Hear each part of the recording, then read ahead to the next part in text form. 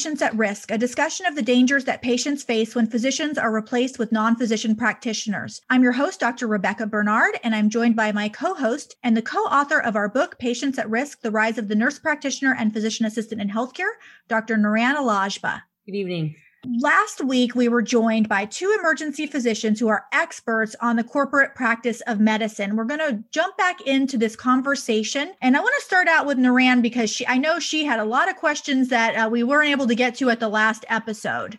What we left off talking about was this Clower guy who essentially quit seeing patients and went on to become an administrator. And so I will say this, once they become administrators, they never go back. I suspect it's so much easier than what we do. They don't see gunshot wounds from 16-year-olds. They don't watch moms hold their kids' hands and die in front of them. So I suspect they cross over and then they forget why they entered this in the first place. What I wanted to ask Dr. McNamara about is, you talked about how we just want to see patients and a lot of people don't want to deal with the business. And I guess to me, it's not that you're saying that, you're saying that's what happens. And it's always been a cop out to me because you know what? The business isn't that hard. And I think transparency is involving business, right? So my patients will ask me, how much does this cost? And I can tell them, and I can also tell them when they have MediShare plans or other things, this is the freestanding radiology center where it's 1/5 the cost of an x-ray that it is at the hospital. I know those costs, just like I know the cost of drugs. So, I think it's not good enough anymore to just say, let's just take care of patients. You actually need to understand medicine and running a practice. My grandfather ran a practice out of his house and then moved it down the street. So, these things are possible. And I guess my question is this being discussed in the ER groups? You can own a freestanding ER. In Texas, it's a common thing. A physician can go and open up their ER and do the billing. Why are we still stuck? Right. So when you look at this and you follow it, you know that there's pretty clear reasons why we wound up like we did. The leadership told us we couldn't do it. We were the perfect foils.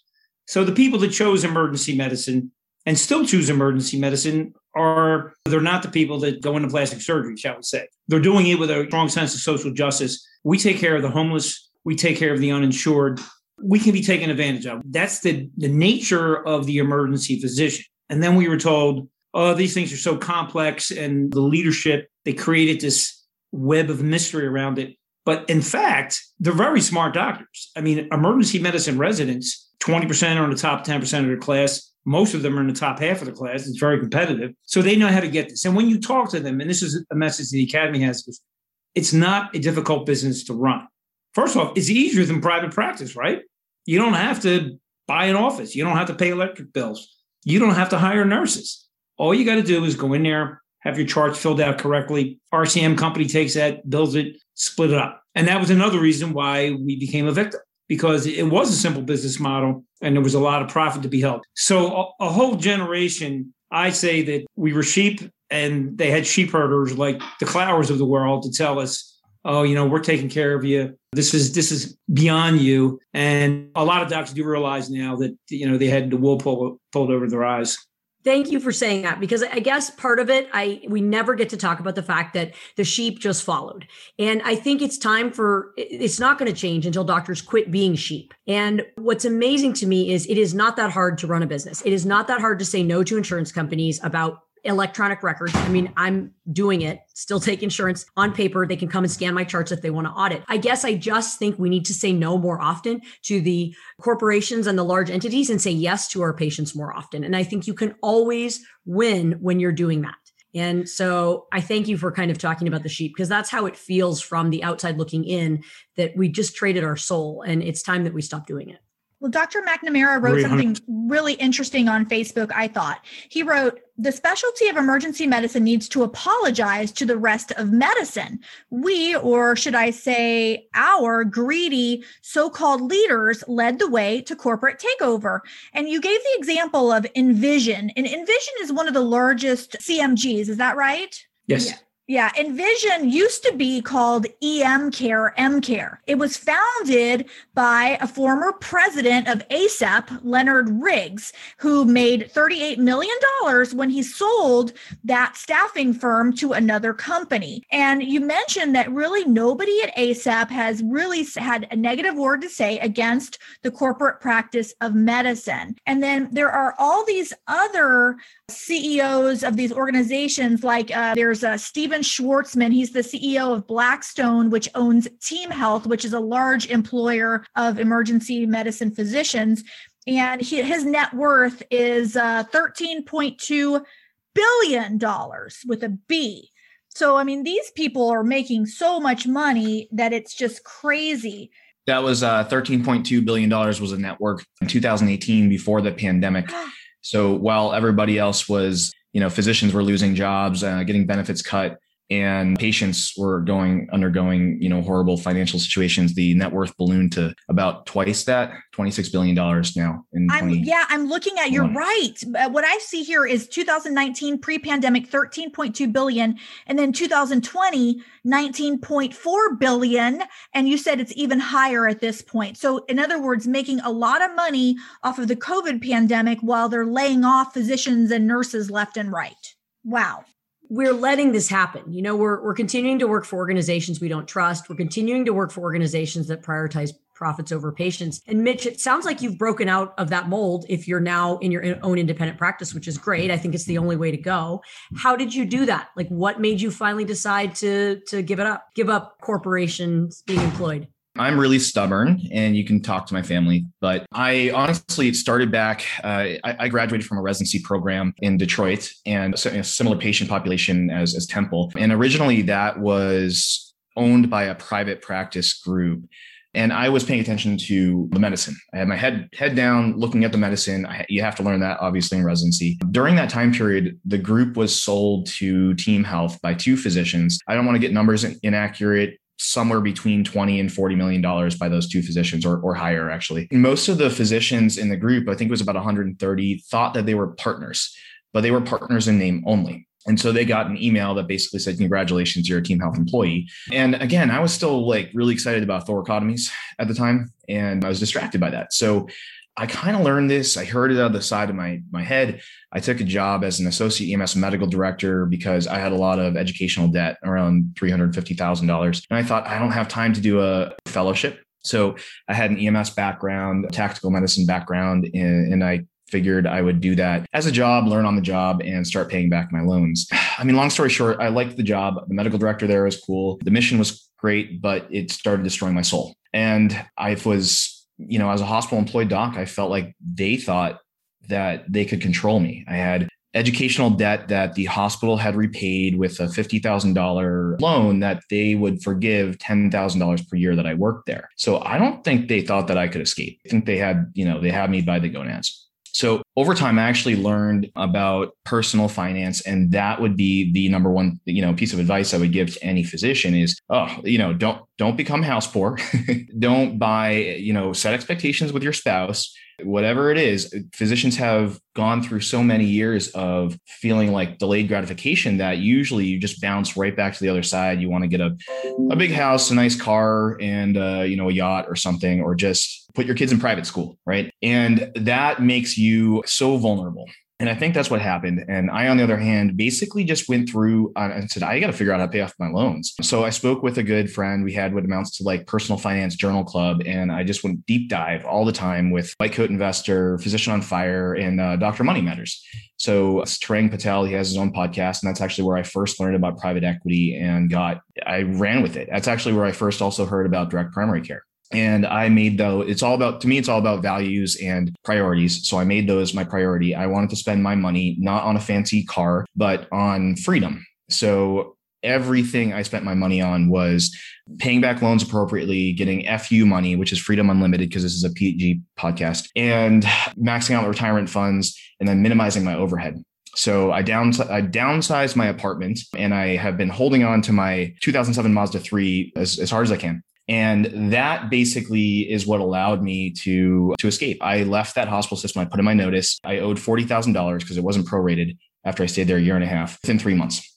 And that's daunting for somebody for the most part, but I was able to refinance that and put a savings out there. And that's really how I escaped, that and a couple of years of rough time of learning how to start a direct care practice is how I escaped. But I have to put that into the context of most emergency physicians, because I think if we were to look 5 or 10 years ago, it was the right thing to say to a physician, don't work for one of these groups. You're wrong to do so. You're aiding and abetting a horrible thing and you're a bad person.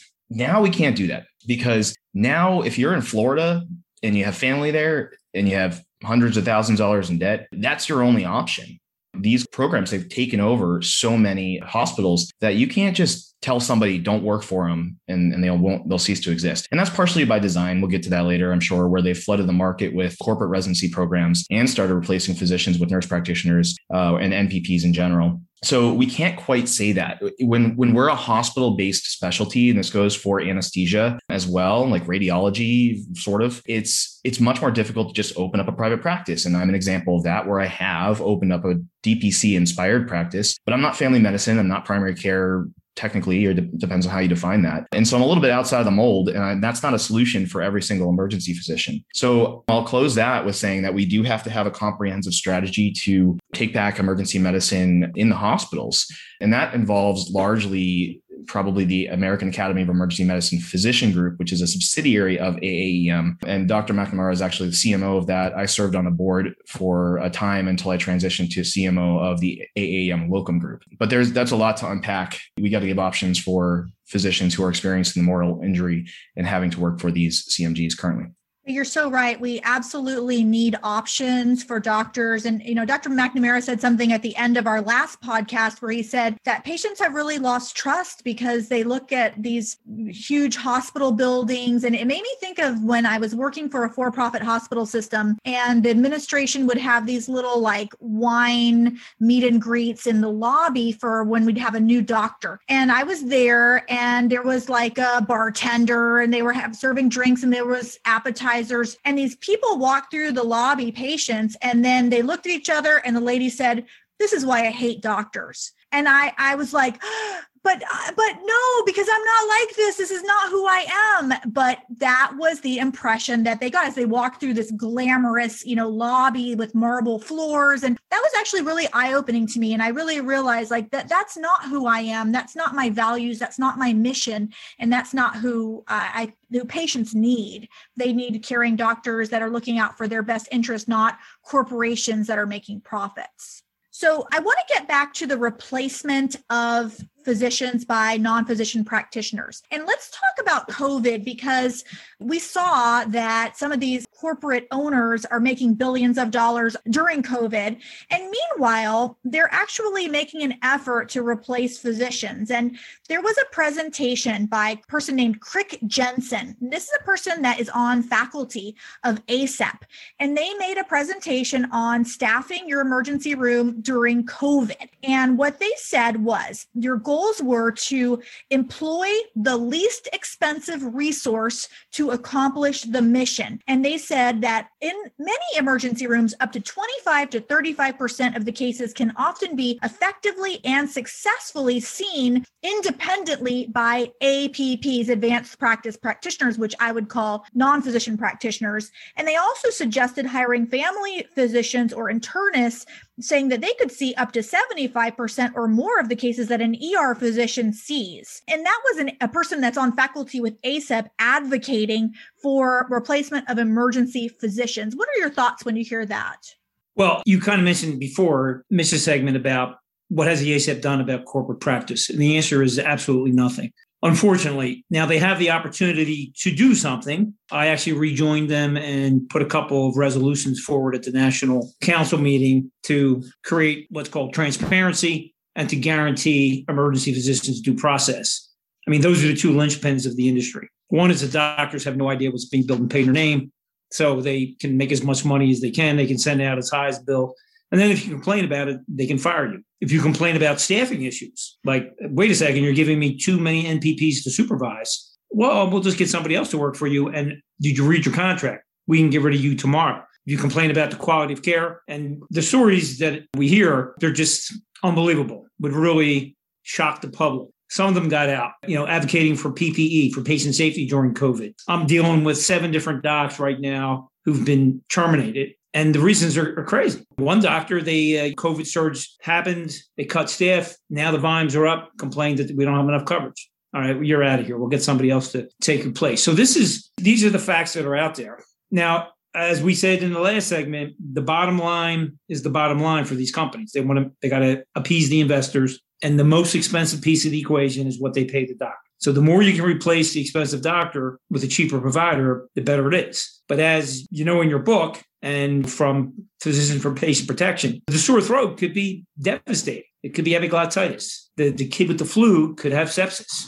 So it's the way it is. We have our fire departments standing there ready to take care of fires, but a fire doesn't happen every day. But when they do, you want professionals to respond. So replacing the highest level of education, the board certified emergency physician, with people that aren't trained in emergency medicine, and let alone people that aren't even physicians, creates a danger to patients. And it's right there in the cold corporate slideshow that we want to use the cheapest provider available to get the mission done. And the patients, they don't know that. Patients walk in and a lot of times they're deceived. They think they're seeing a doctor or they think there's a doctor in charge, and that's not always the case.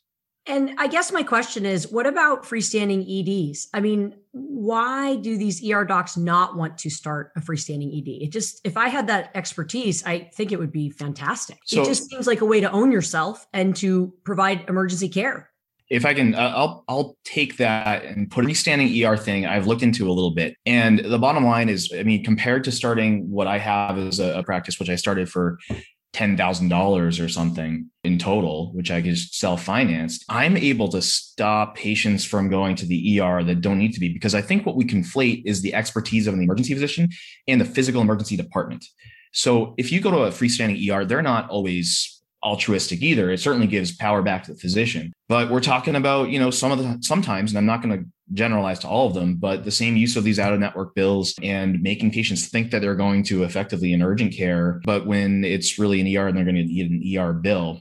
The freestanding ERs are used by a lot of the large contract management groups as well. And so there are a few that are completely independent, and I've looked into the structure of them. Some of them are started by a company that is sort of a turnkey solution for a freestanding ER. And that company ends up controlling the RCM, being the billing and coding for it, and takes a stake in the ER. So there's a pyramid in many of these as well. So if I wanted to get a group of 5 poor ER doctors together with $350,000 or $700,000 in debt, how am I going to finance creating an emergency department to build that, right? So there might be ways to do it, taking out a loan, having people, venture capitalists that have a good mission in mind and are only going to take a small percentage of interest, as opposed to taking control over the actual hospital, which was private equity does. When they own a group, they actually, exert control as opposed to just needing to pay off a transparent loan. I think there's ways to do it, but it's few and far between. Well, I mean, it needs to be said that,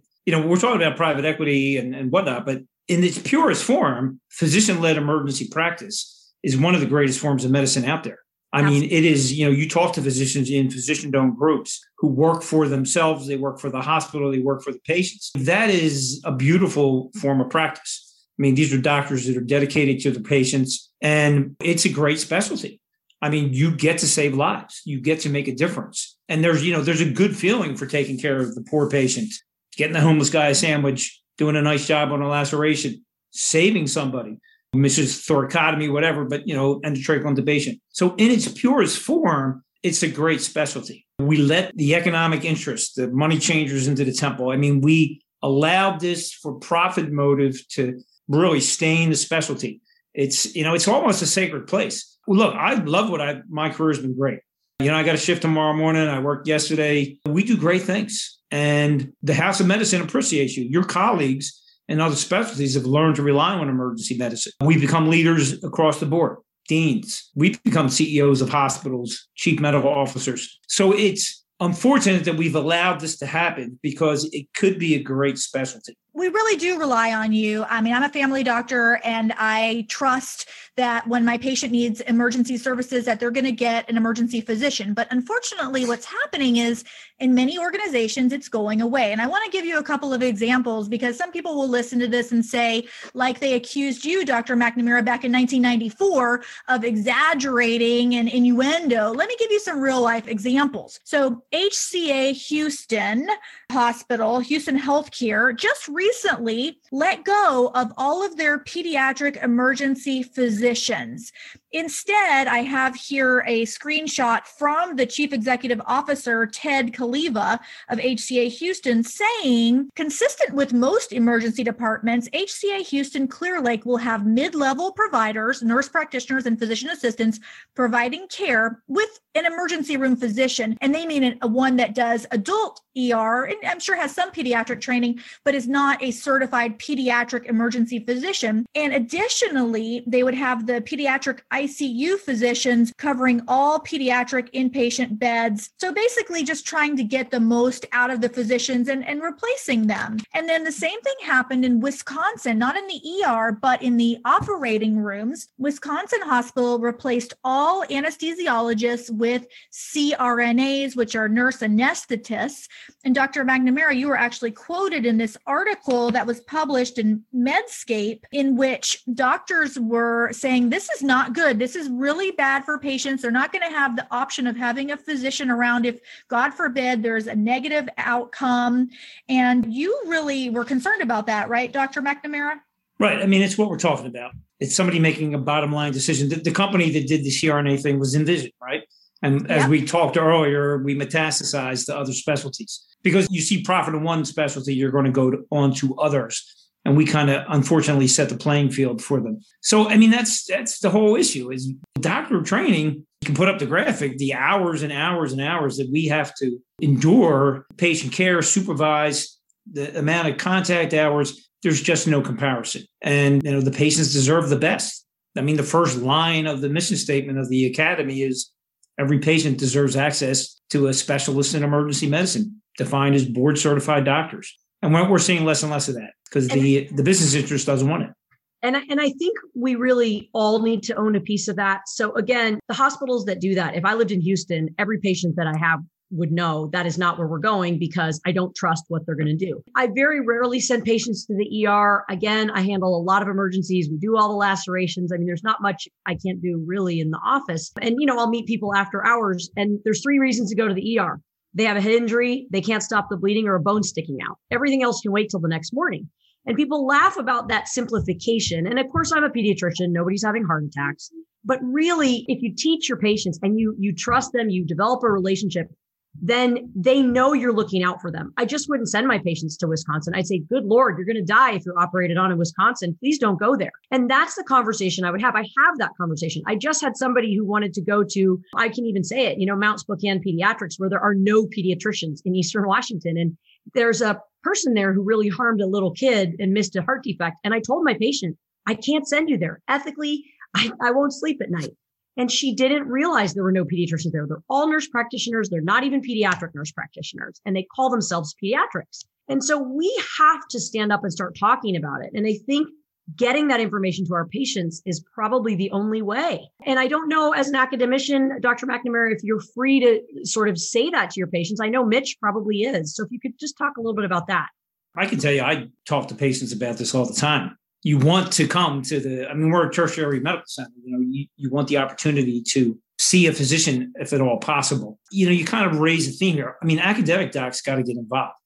Like in emergency medicine, I've been trying to convince my colleagues that you have a responsibility to your graduates to create a better community for them to where they go out and practice.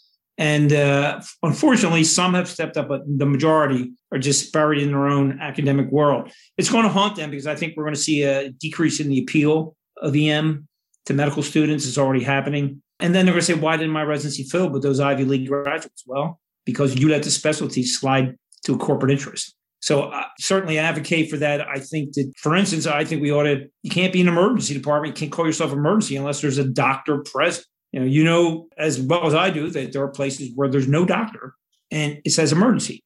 Now, how deceptive is that?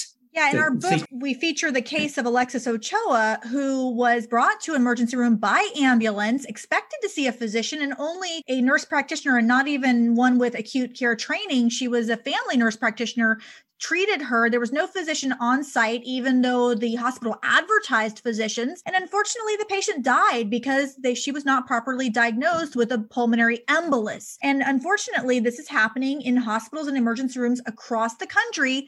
And it's not only rural areas, not that I think rural patients deserve any less care than anyone, but they always use that as an excuse. But this was not even a rural hospital where this patient was seen. So patients need to open their eyes. They need to ask questions. They need to demand physician-led care, especially if they're not getting better. In the case of Alexis, she was treated for 11 hours and declined the whole time. And if her family had known or someone had known and they had said, listen, I want her seen by a physician, you're going to have to transfer her, maybe we'd be having a different conversation. And that's one of the reasons Naran and I are speaking out. And we really appreciate both of you talking about this, because a lot of doctors are afraid to speak out because they are afraid of losing their job. Now, one of the things that Naran and I wrote in our book, we said that there was really a conspiracy of basically corporate takeover of healthcare and the replacement of physicians. And we were told that we are touting conspiracy theories and that there's none of this. Well, I've got a really good one that Mitch brought up.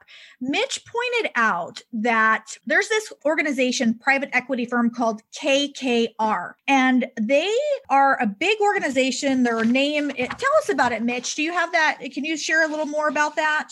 Sure. So KKR is a large private equity firm. I think it might be the largest one in the world, along with Blackstone. I don't have the exact figures on that. They're not small. So the holdings of the private equity funded emergency medicine groups are a small part of their portfolio.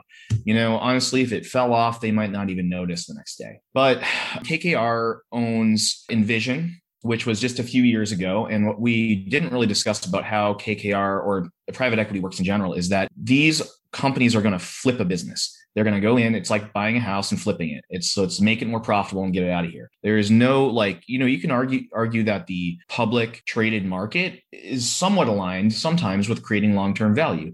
Let's create a company that does a good job. And if they do a good job, then the shares will go up and people make money and everything's good, and that's not always perfect, but that's not even a little bit the case with a private equity company. Private equity company sometimes will hostily take over a company, or sometimes it will be sold easily because the owners of the company want to make a big payday. But the entire rubric of operations is to cut expenses and increase revenue. However, you can do that quickly and then show it to another buyer, which could be a health insurance company, it could be the public market, another private equity group, sell it off in pieces as something more profitable. So how do you do that? In something like a staffing industry, there's not many ways to do that. You decrease your staffing costs. You decrease how much you're paying physicians, or you change it to a lower trained model, whatever the market will tolerate to get the lowest price. And you also increase revenue by out-of-network billing. And that was the main strategy, out-of-network billing, which was used by many groups to negotiate with insurance companies, but making an extreme use of that,